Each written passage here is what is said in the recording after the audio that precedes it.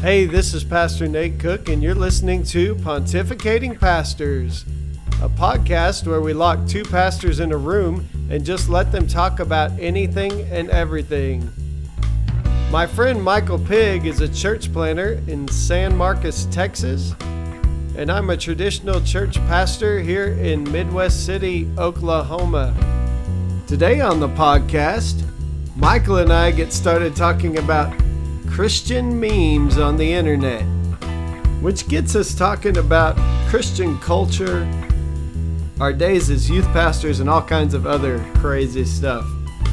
So we're just calling this one the one with the memes. And we hope you'll sit back and relax and enjoy this episode of Pontificating Pastors. Hey, Michael, how's it going this week? It's going well, Nate. How are you doing? Man, I'm doing wonderful. I have missed talking to you. It's been a little bit again. Yes, it has. We've just been missing each other, I think. Busy at different times. It's starting to become a busier time again. Well, in some ways, did it ever really get unbusy? It just became a different kind of busy, I think. Right. I think sometimes we negate phone calls and Zoom calls and those kind of things because they're not face-to-face. But, I think most of us, at least in ministry, we stayed busy during COVID.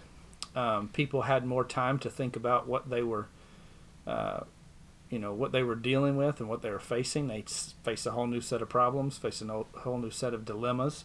So while I didn't have to spend the time traveling to and from things, so I think I got that time back. I don't know that I always redeemed it. I think a lot of times I just wasted that time.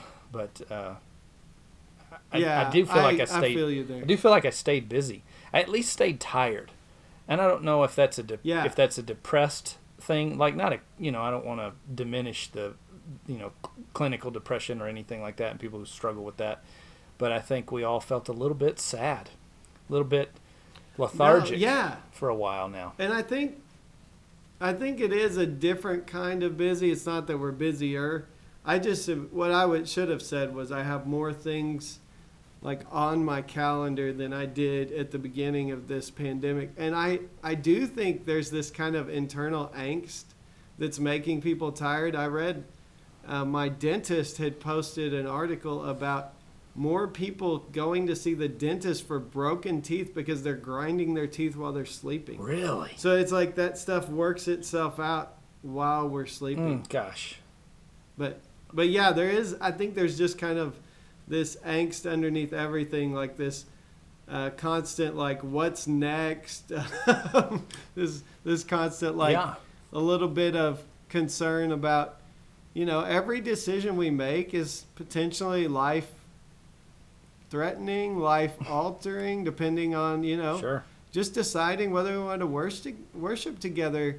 There's a lot of responsibility there, and a lot of that comes on our shoulders. So, yeah, I think it's been a combination of my schedule getting a little more like things on the calendar, and then our schedule just not matching up quite as much, and everybody going back to school and all that stuff. So I know there are things that happen with school that affect me. Like I drive to see my interns once a week now. And so, yeah, I've missed talking to you though. I did get to see your daughter this weekend. She's, interning at our church, and she comes to dinner or lunch or supper or whatever y'all call it where you're from. But on Sundays. Yeah. Sunday dinner. And she was watching the Cowboys with us. Yeah, she was watching the Cowboys with us, and her commentary was about the Dallas Cowboy cheerleader show, like making the team or something. Yes. As Tyler and I are watching the Dallas Cowboys with her, this is what she's most excited about. And even though I don't think there were cheerleaders present at the game this week, she was very inspired by that show, and even said that you used to watch it with her and Shelly a little bit, although she did say most of the time me and Mom watched it without Dad. Yeah, and they always watched it in the most inconvenient room. You know what I mean? Like Like right in the middle of everything. Well, and they would try to move it around, but I always seemed to need to be in the space that they were watching it in. So they'd watch it in the living room and they'd say, oh, you know, I kind of need to be in here. Because it's adjacent to the kitchen and I need to be in the kitchen or whatever, you know. And you can't help but pass through it when it's in the living room. So they moved it to the upstairs, we have a family space upstairs in the landing. With this super comfortable couch. Yeah, that's all I know. We bought that couch. Shelly and I bought that couch at Mathis Brothers Furniture.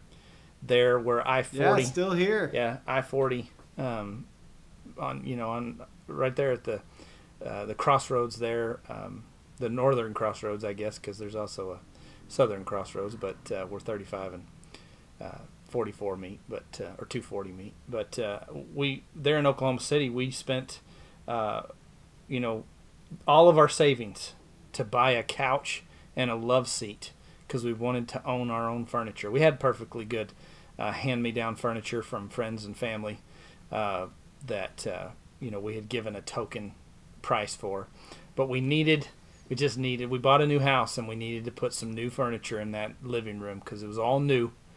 And so we made a big decision and we went and bought a couch and a love seat and a day bed with a trundle for our guest bedroom because we'd never really had a guest bedroom before, or we'd always turned it into an office or a playroom or something. But anyway, so that couch sits there in that room, and they would go in there and they would watch. But inevitably, the sound is traveling down the stairs, and they're laughing and they're talking, and then you want to know what's going on.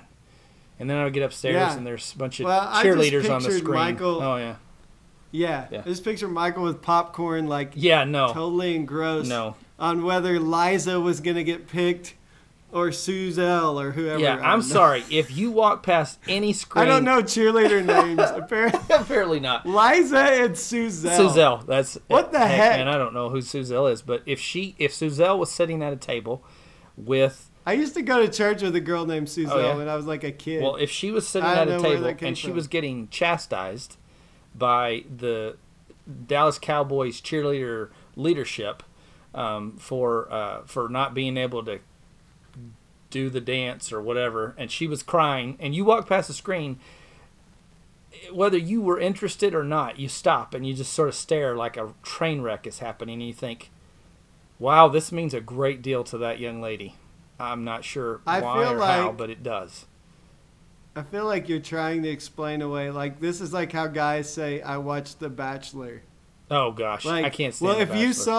If you saw the rose ceremony, you would be drawn in. Oh gosh, no! I run when I see the rose ceremony. I'm like, no, I don't want to see this, and I really don't want y'all watching it either. Please turn that nonsense off. I think we watched it one season, and I was like, I'm out. That's all I can. We watched like 2 or 3 episodes. I couldn't do it anymore. Oh yeah. I'm sorry. I just wanted to razz you today. I know you did. That's what I do. I think I feel about those shows. Spiritual gift of sarcasm. I think I feel about those shows. All of that list of shows in there, Big Brother, those kind of things. Yeah, I've never seen it. I just like Shelly. She's like, this is such an interesting study in human behavior, and I'm like, I think it's a study in manipulation. I think that it's the producers have figured out how to turn human beings into rats, and we put them in a cage with each other, and we watch them fight, and then we laugh about it and say, ha ha ha, ancient Rome was a bunch of heathens who did terrible things to human beings, and we're doing the same thing, just like, it's our arena where we pit them against one another. But she feels the same way about like if I watched like Breaking Bad or some show like that, that's how she feels about those shows. She's like, this is horrible. This is like the darkest. she's so. Yeah, I can feel that. Yeah, but. No, the thing that's funny is I always think it was genius whoever said, hey, let's create this version of TV. We'll call it reality TV. And instead of paying the Seinfeld actors $1 million each an episode, $4 million an episode. Or Friends. The Friends. We'll just throw $1 million at the end of it, and one person will win $1 million. So we've just budgeted a whole season for $1 million plus whatever we spend on all the activities. Yeah.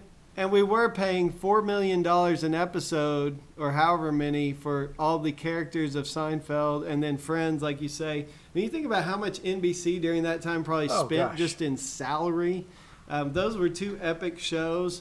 And I think they were back-to-back at one point. But, man, I didn't even expect to go there on this podcast so far. But do you think that the advertisers ever say, yeah, you're not paying... Your cost in making this show is not nearly as much as making Seinfeld, so we're not paying that much for an ad. You think they ever say that? No, they might have tried, but I guarantee you they're like, we're getting just as many viewers, if not more. Yeah. Because everybody likes to see the train wreck. Everybody loves to see the train wreck. They're all staring at this thing. Oh, goodness gracious. Dude. Well, speaking of culture, I thought it'd be fun to talk a little bit about Christian culture today.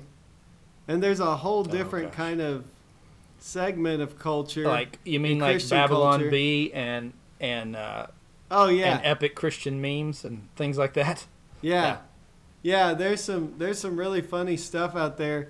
And really, you know, some people I remember I posted a Babylon Bee thing years ago, and someone got so offended, almost believing that this kind of satire was sinful. That was the word that was sacrilegious. Used. It's sacrilegious, Nate. Well, and at first, I think the person was actually tricked by it, so that made them on the defensive. They thought it was a real thing. And I think it was about Chris Tomlin writing hymns, writing little, choruses for old hymns and making all this kind of money. It was a sarcastic look at that. Yikes. And this person was really offended by that. But I actually sent you a meme this week. You did. It just hit hard as a former youth pastor. Yeah, you did. So it has this picture of Rabbit from Winnie the Pooh. It's like a big costumed rabbit like you would see like at a theme park, at Disney World or something. And it's hugging this looks like a high school girl or something. And so on the high school girl's back, it's written student in the meme. And the rabbit is the conference speaker they met yesterday, or I would say camp speaker in our case. Camp speaker. That they just heard for 1 week, And then overlooking on the side, watching this hugging is Tigger. And the second half of the meme has Tigger looking at the camera, and Tigger is labeled as the youth leader who's been there every week for 3 years. and how I would label that is youth leader who's been preaching the exact same stuff for 3 years. And now one speaker at camp says it, and all of a sudden it's the greatest thing they've ever heard. Yeah. You ever have that happen to you? Oh, absolutely. This person changed my life. They changed my life. We get home from camp and they stand up in front of the entire church and they say, this camp speaker said things that transformed my life. And you're thinking to yourself, I preached the same thing a week before we left, or I've been hitting that theme for years now. 5 years. And you finally heard it. We have posters in the youth room that say that same thing. Exactly the same thing. When I saw that meme, it just hit somewhere deep inside, man. It was like, this is the most true thing I've ever seen. A lot of those memes don't get a whole lot of comments. They'll get a few comments here and there. But that meme got like a bunch of comments. 1,000. Like, it was like people were just sounding off. It's like every youth pastor's, sounding off to this like it was a mass, like it was a group session for counseling of ex-youth pastors or youth pastors. Yeah, it was therapy. They got that one spot on, and I think one of the things that it made me think about was this idea of preaching, and it's an interesting thing, preaching, because no matter what it is that you say, it is heard through a filter. And it's often, it's just an interesting look at human nature, because whether it's preaching, whether it's politics, whatever you want to talk about, when you get up and speak, people hear often what they want to hear. I remember one time I came down off the podium and I was outside and talking to someone. They said, "I loved it when you said this." And I started racking my brain, and I was like, "Did I say that?" I never said that. I had another person say to me one time, "Like you always say," and it was some old like cliche, and I was like, I never say that cliche because I actually don't believe it to be true. I actually don't agree with that cliche. I think that cliche is completely wrong.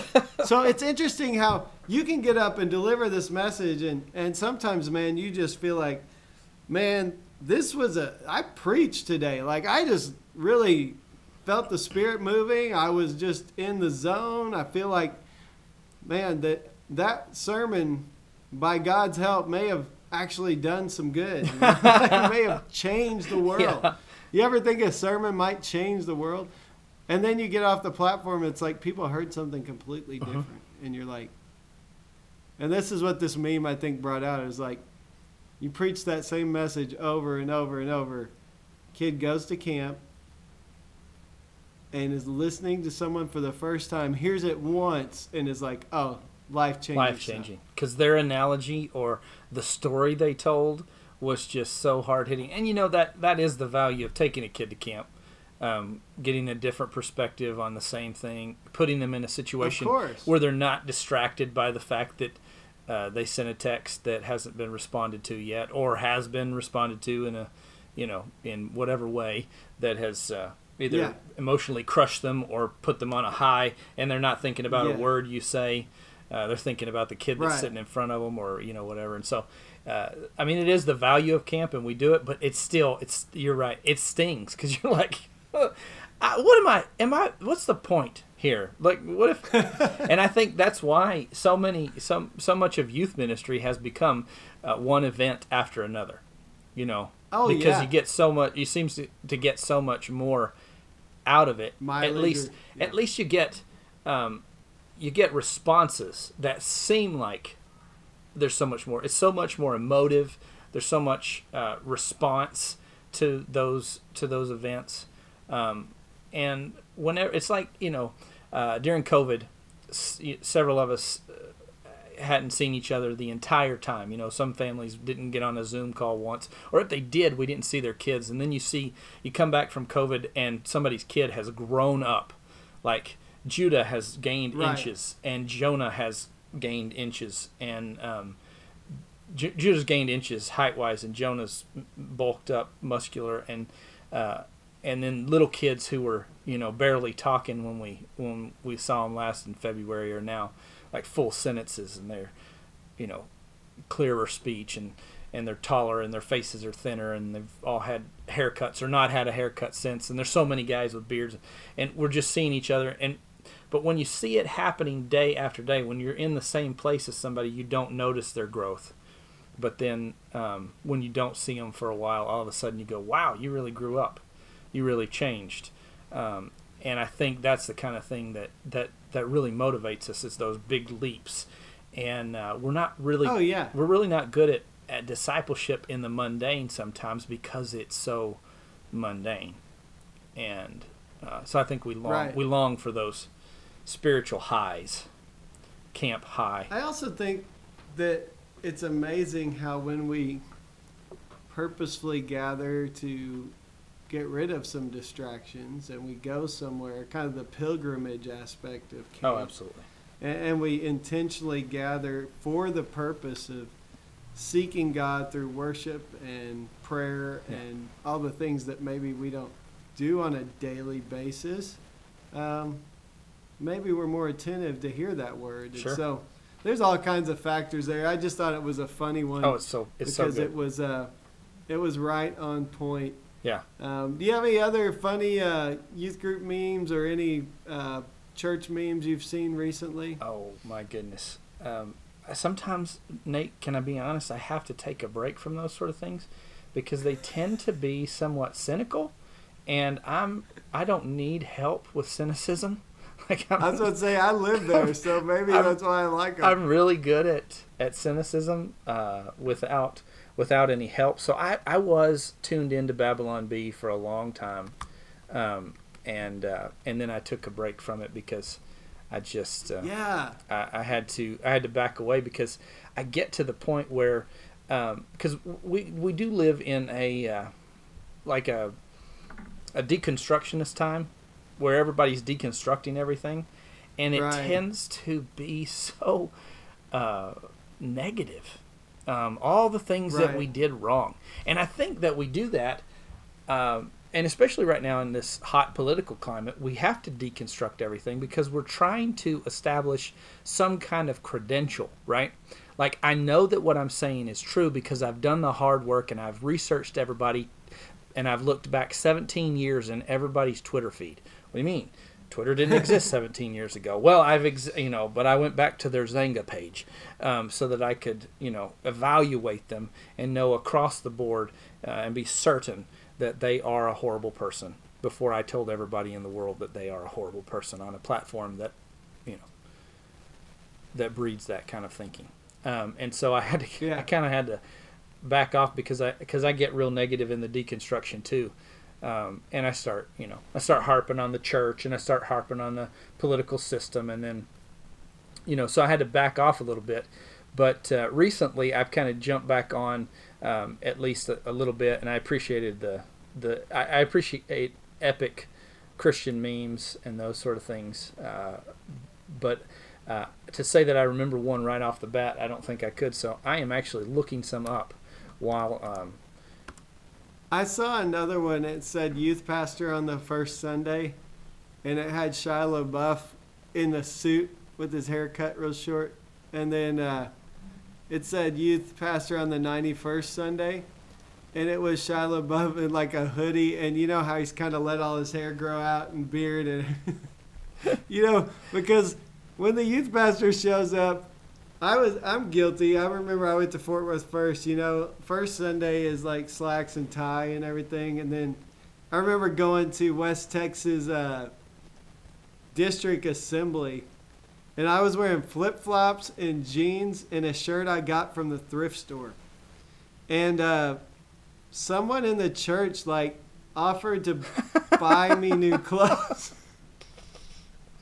I don't know if I'm allowed to say that out loud, but they offered to buy me new clothes because my clothes were so bad, apparently. I thought I looked really good, by the way, and Paula did too, so that's all that matters. But. Yeah, no, it's kind of we're expected to. I remember I wore a suit and a tie once to church, and somebody said, "Do you really think that teens are going to relate to you if you're wearing a suit and tie?" You can't. Right. So on the other hand, I had an older fellow who said, Michael, I think people would take you more seriously if you'd wear a suit and tie. And this is the same congregation. And, I'm thinking, I don't know how to respond to all this. Because it makes you want to kind of point and call the name out of the person who said I shouldn't, and then tell the person who said, you shouldn't, about the guy who asked you why you don't. But instead, I just told that old man. Say, hey, you guys go talk to each other. Yeah, y'all should get together and just decide what I'm supposed to do, because you probably understand my life better than I do. Isn't that funny? It really is. Yeah. The fact that you should decide what my wardrobe is anyway. Yeah, right now I love COVID because, not in general, but I love that I'm preaching in shorts. Boy, sure. What were you gonna say? I was gonna say, I just responded to the older fella. I said, I tell you what, when you get baptized, I'll wear a suit and tie. And there you go. Yeah, and that Easter he got baptized, and I wore a suit and tie. There you go. But it was just, there's somebody's always got a thing going on, and they think that this is the way it should be or shouldn't be. And generally speaking, it's within the same congregation.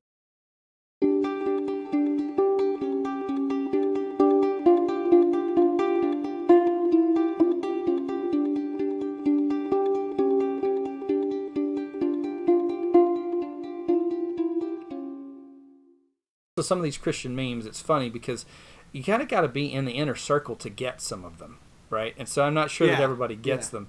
And so then what happens is that my cynicism then becomes an arrogance that I have to be very careful about. But or you have to understand meme culture, because some of the memes I don't get because I don't get memes. Like, I don't know. There's a whole bunch of these other memes that mean something. Sometimes I have There's a whole meme culture.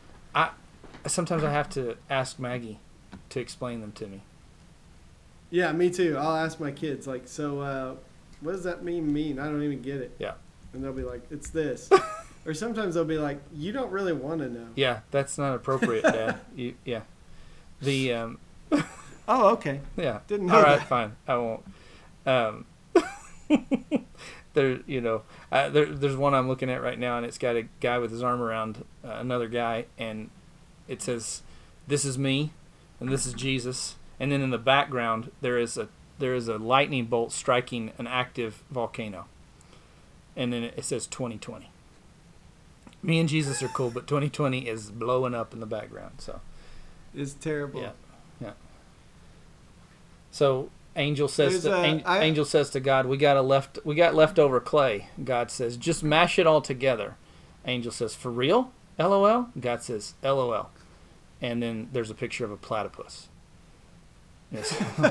I can appreciate those kind of memes because they're just silly and fun. And I think a lot of people think that that's sacrilegious, but it's interesting to me how, like when you look in the comments, comedy really is therapy to a lot of for sure, to a lot of folks, and you know the discontinuity or the incontinuities of doctrine and theologies, and the swirling mess of pluralism that we face. Kind of, you know, sometimes we just have to say things out loud and laugh about them. I think our comics in a lot of ways have become our prophets. You know, they get to say things and say, well, it was just a joke, but it really wasn't a joke. It was very prophetic, or it was about social justice or things of that nature. But so I think humor becomes an important part. And then you have the really dark ones, like the one I'm looking at right now that says, after spending 5 minutes at VBS, and the person is dialing Anakin Skywalker. That's just horrible. Oh, that's terrible. That's terrible. Yes. I saw because Anakin Skywalker went off on a bunch of children. Yes, he did. He killed younglings. Yes. Here's one that says he killed younglings. That says me, me, post a fun meme about wearing masks.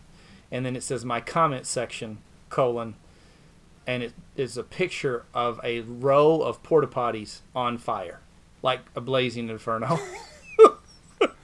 This is how I feel. Yes. The mask thing just went crazy. Yeah. Which we did a podcast about masks, and I didn't get a bunch of like feedback, positive or negative. Maybe nobody listened to it. They may not have. I didn't get a bunch of like people upset. What did you name that one? Did you name that one the one about wearing masks? The one about masks. Oh, then that's what nobody wanted to know. They were like, "Yeah, we're not listening to that." This Sunday, a young lady walked up to me after service and said, "I have never heard a pastor talk that way." And immediately, the vision of a row of... Were you talking about circumcision again? No. Circumcision No, again? I didn't. I did say penis in the middle of a sermon the other day, and my staff all started texting me immediately during the sermon to say, you said penis in a sermon.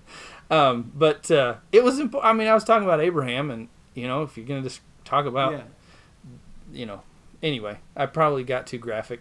I was trying not to. I was trying to keep it, but I was trying to explain why this even made sense. Like, how was this, something that would be a symbol of the covenant? Like, that's a crazy thing to symbolize a covenant. But if you try to use your penis to create a community for yourself, or you try to dominate the world with it, then when he slept with his maidservant rather than trusting God to help him impregnate his own wife, God said, well, you tried to use that to fulfill my promises, so I'm going to need the tip of it, and so that was basically the commentary that I was making, and people thought, my staff thought it was, they were like, oh my goodness, I can't believe you said that, but not a single parishioner had a problem with it. They were like, that's the first time I've ever heard anybody say anything like that, and I never understood it. And I was like, well, I might not be absolutely correct, but this is my reading of it. This is what I see. But as soon as this young lady walks up and she says, I've never heard a preacher talk that way, my thought is of a row of porta potties on fire. Like, I hold my breath because I'm like, oh, no. What did I say?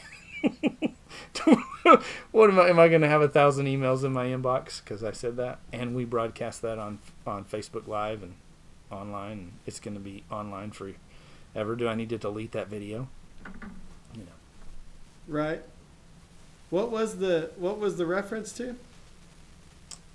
Pretty much the whole sermon. She didn't have a specific statement, but we were talking about embracing exile. We were sort of working our way through Scott Daniels' thoughts on that from his book Embracing Exile, and we're doing that series. And us too. And so it was just in conjunction with that. I've also been reading Walter Brueggemann, and a lot of Jim Wallace lately. So my mind is in this very social justice concerns of the church, and especially as we're headed into exile. And so just thinking about those kind of things, and I just get revved up and I start talking about. I don't play the role of company man very well, like pretending like the church has been on its best behavior for the last 2,000 years, and so I said some comments that probably weren't very flattering. They were confessional about the church and our lack of attentiveness to the widow, the orphan, and the sojourner, and our willingness to let the government do what we were called to do, and then be surprised when the government does it poorly, because they're not designed for relationships with people. They're designed for systems and efficiency doesn't get the job done. So just those kind of commentaries. Nothing I haven't said before to you. I was just curious. So yeah, but I always get a little nervous when somebody says I've never heard that before. That is one of the things that I think, like you were talking about, memes actually do, is they critique a system, and they critique a system through humor, and some of that's okay, some of that's, maybe it'd be better just to state it outright, but sometimes we can handle things with a little humor that maybe we couldn't handle without the humor. And sometimes, like I said, it's better to laugh at ourselves, to understand that, the church is flawed, and there's definitely some things that we do that don't make a lot of sense sometimes. And, but it's that way in life. I mean, that's why there's memes of everything. So I think it's interesting, but I'm one of those people who always makes a joke, and then I'm like, I'm just kidding. And people are like, are you really though? Are you really? Are you really just joking? And I feel like you're not joking. Dave Chappelle, you are not really joking. Is. Like Dave, it's like that's Dave Chappelle. That's not right. He's a prophet. He's trying to make a point. A lot of folks, even George Carlin, back in the day before he passed, he made some interesting points, especially when it came to organized religion and things like that.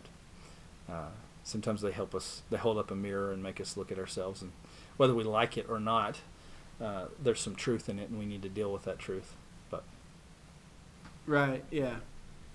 Well, I just thought that was funny because I had sent you one this week, and especially the one about preaching the same sermon that someone else had preached, and all of a sudden your kids loved the camp speaker, and how great they were, and all the great things they said, and you're like, oh yeah, I've heard that somewhere before. But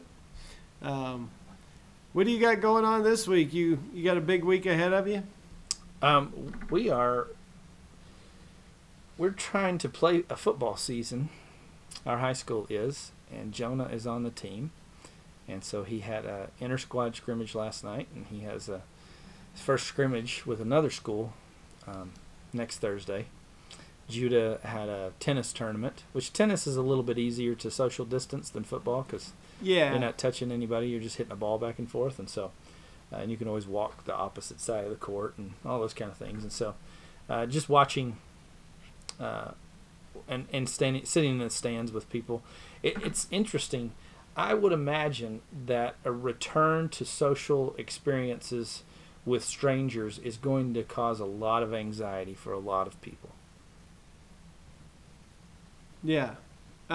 It's weird because when you're with people, sometimes your first instinct is to like, oh, don't shake their hand. Don't, stay away. Yes. And so those things that for a long time were considered loving acts are now sinful somehow.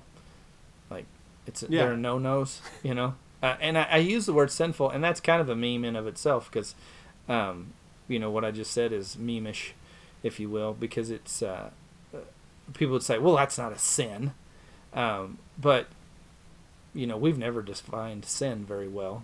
Sin has always been against the cultural norms of the very sectarian church that I belong to, right? So you know, so sin has always been attached to some kind of doctrinal particulars, and so we, you know, so it's interesting. And right now, like I saw this one meme that said the way Democrats wear a mask, and it showed it wasn't a meme, it was a video of a man. He comes out of the store, he gets in his car, he drives all the way home before he takes his mask off, and he's a Democrat. And the other guy, so that's what makes you what makes you a Democrat now. And the other guy walked out of the store, and as soon as he hit the open air, he took his mask off. He ripped it off like he was angry. And he said, and this guy's a Republican. And I thought that was interesting. Like, this is how polarized we are. This is that you can define somebody's politics by the way they wear or don't wear or take off their mask. And I obviously don't subscribe to that belief system, but I just thought it was interesting that this is how everything's a classification. These are the two classifications of Americans, Republicans and Democrats.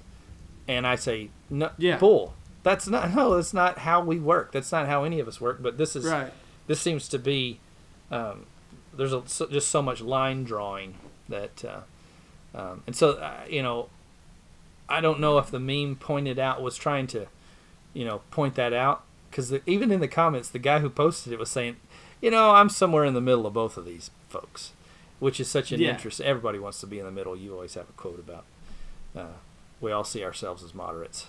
I'm a moderate. Yeah. The guy with the machine gun in his hand. I am a moderate. Yeah. The guy with the machine gun in his hand thinks he's a moderate. You know. But this week Paula was at jury duty, and one of the questions they ask potential jurors, I guess, is what are the bumper stickers you have on your car? And I said she should have said Black Lives Matter and Make America Great Again.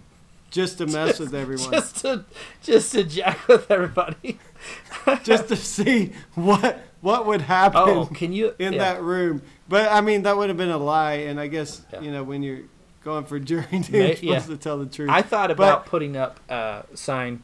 You've made my mind go crazy right now, because I'm just thinking of a Make America Great Again bumper sticker with a raised fist. You know, the Black Lives Matter fist. And it says around it, people would freak out. That would just blow everybody's mind. What would people do? Nuts. You would cause accidents all over the freeway. There would be fights. They would get out of their car to hurt you. You can't do that. Yeah, you can't put us together. We're not together. We want to be apart. We don't want to be the United States. We want to be the angry, separated states. Have you watched The Social Dilemma yet? No, I haven't watched The Social Dilemma. You need to watch The Social Dilemma. Yeah. It talks about many facets of social media and culture, but one of the facets is that social media we've talked about that on this show, is literally driving a wedge between us. It's pushing us further right and further left. Because we begin to normalize it. It's Russell Brand's. You ever listen to Russell Brand? He rants. He rants about the danger of pornography is that it normalizes things that aren't going on in every bedroom across America or across the world. it makes us think that this is how everyone is behaving, even though most people aren't behaving that way.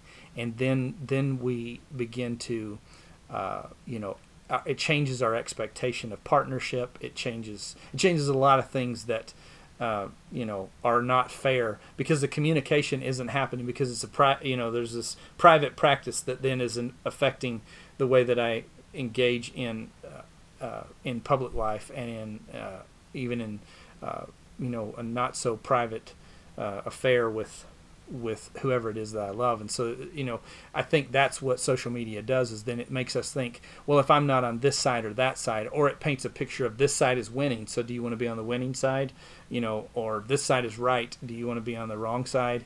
And so, there's this normalization of things that most people are conflicted. The truth is that most people don't have it figured out, and wouldn't, go to blows with anybody because they're so vehemently opposed. Most people are not nearly as offended as the person posting the meme. But if you tend towards one side or the other, it pushes you further that way, because it gives you more of what you want. So it knows your likes and the things you're interested in. Yep. So you keep seeing just those things. So then this is why people say things like, how could those people believe that? Are they crazy? Because all you're seeing is one side of an argument. Right. Yeah. So you obviously assume that the other side of the argument, the people on that side must be completely insane. When in fact, they've had an entirely different upbringing. They're facing a whole different set of struggles and trials. We are not a homogenous group of people. Yeah. We're not homogenous. We are very diverse, and those sort of things. Even things. And then they're reading and listening to different things. Yeah, we're pushing. I'm sorry. We're pushing for diversity, we think we're pushing for diversity, but it turns out we're really pushing for uniformity, and uniformity and unity couldn't be further apart, right? Well, and both sides are pushing, like, if you don't believe like us, then we don't care about you. Oh, we will cancel you. Yes, so violence is the answer. In division, right? When there's division, violence is the answer. And that brings us to exile. Yeah, it does bring us to exile. It really does. I'm thinking maybe I'm going to start wearing this political tag. Like Amish for Homeland Security. Amish for Homeland Security, and Jesus is my president. I think maybe I'll just wear these around for a day and see how many times somebody tries to punch me in the face. And somebody went on a rant about not wasting your vote and not thinking that Jesus could be your president the other day, and I was like, I don't care what you think.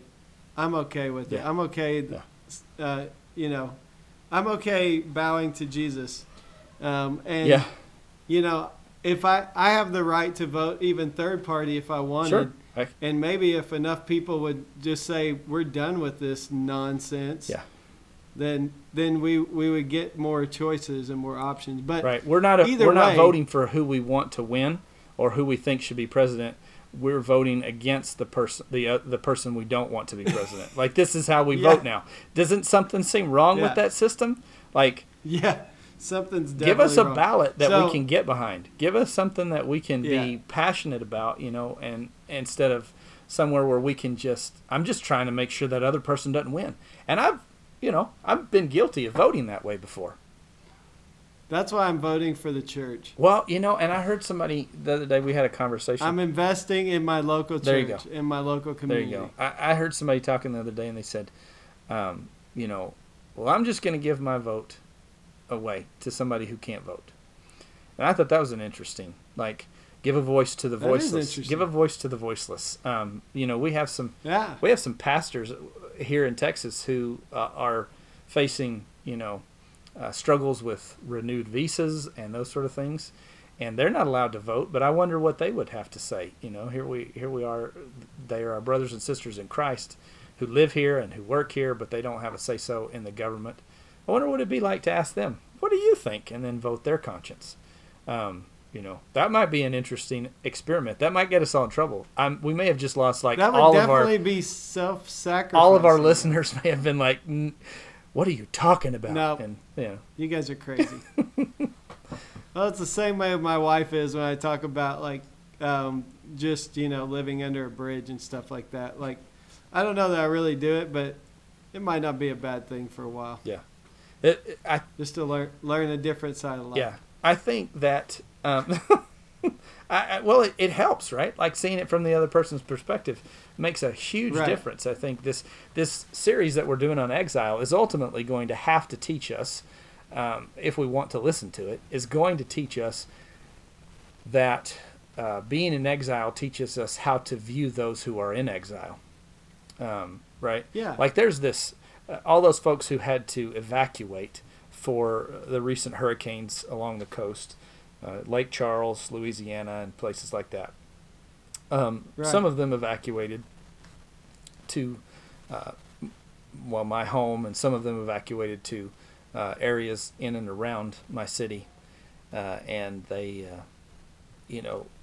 we've lived among them, we never experienced, a storm that destroyed our house.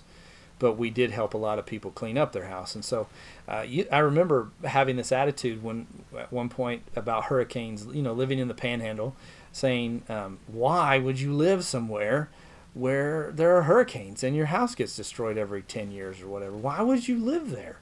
And then moving there and hearing their stories about how this was a homestead and how this had, this is where my family lived and this is our place. And then expecting them to just, move away from their place and live in some kind of exilic, quagmire. Like this is, I'm here, but this is not my home. Away from home.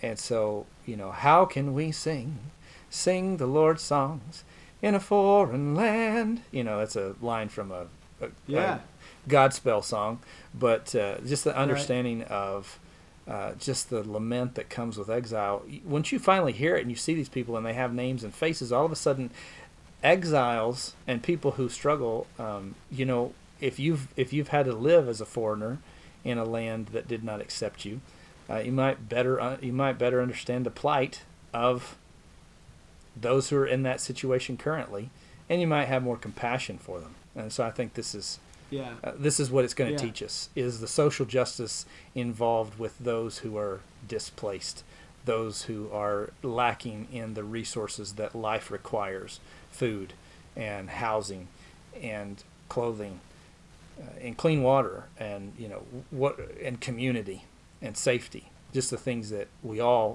cherish. And really what's going to bring us back together is becoming human to one another again.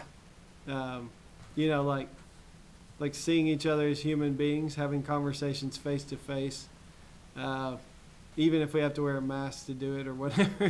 Like being able to go see someone and see what they're walking through, visit with people and figure out where they're coming from, and maybe why they might believe the things they believe.